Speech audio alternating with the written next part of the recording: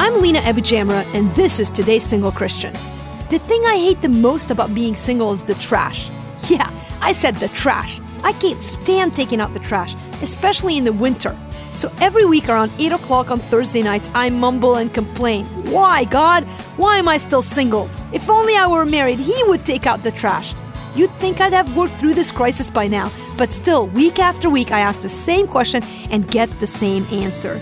It doesn't occur to me that many married women might be stuck taking out their trash too. I only tell myself the story I want to hear. Have you ever been guilty of that? It's easy to get caught up in the lies of what you think your life would be if only. God gives grace for today, even if you're stuck taking out the trash week after week. There's no room for what if in God's kingdom.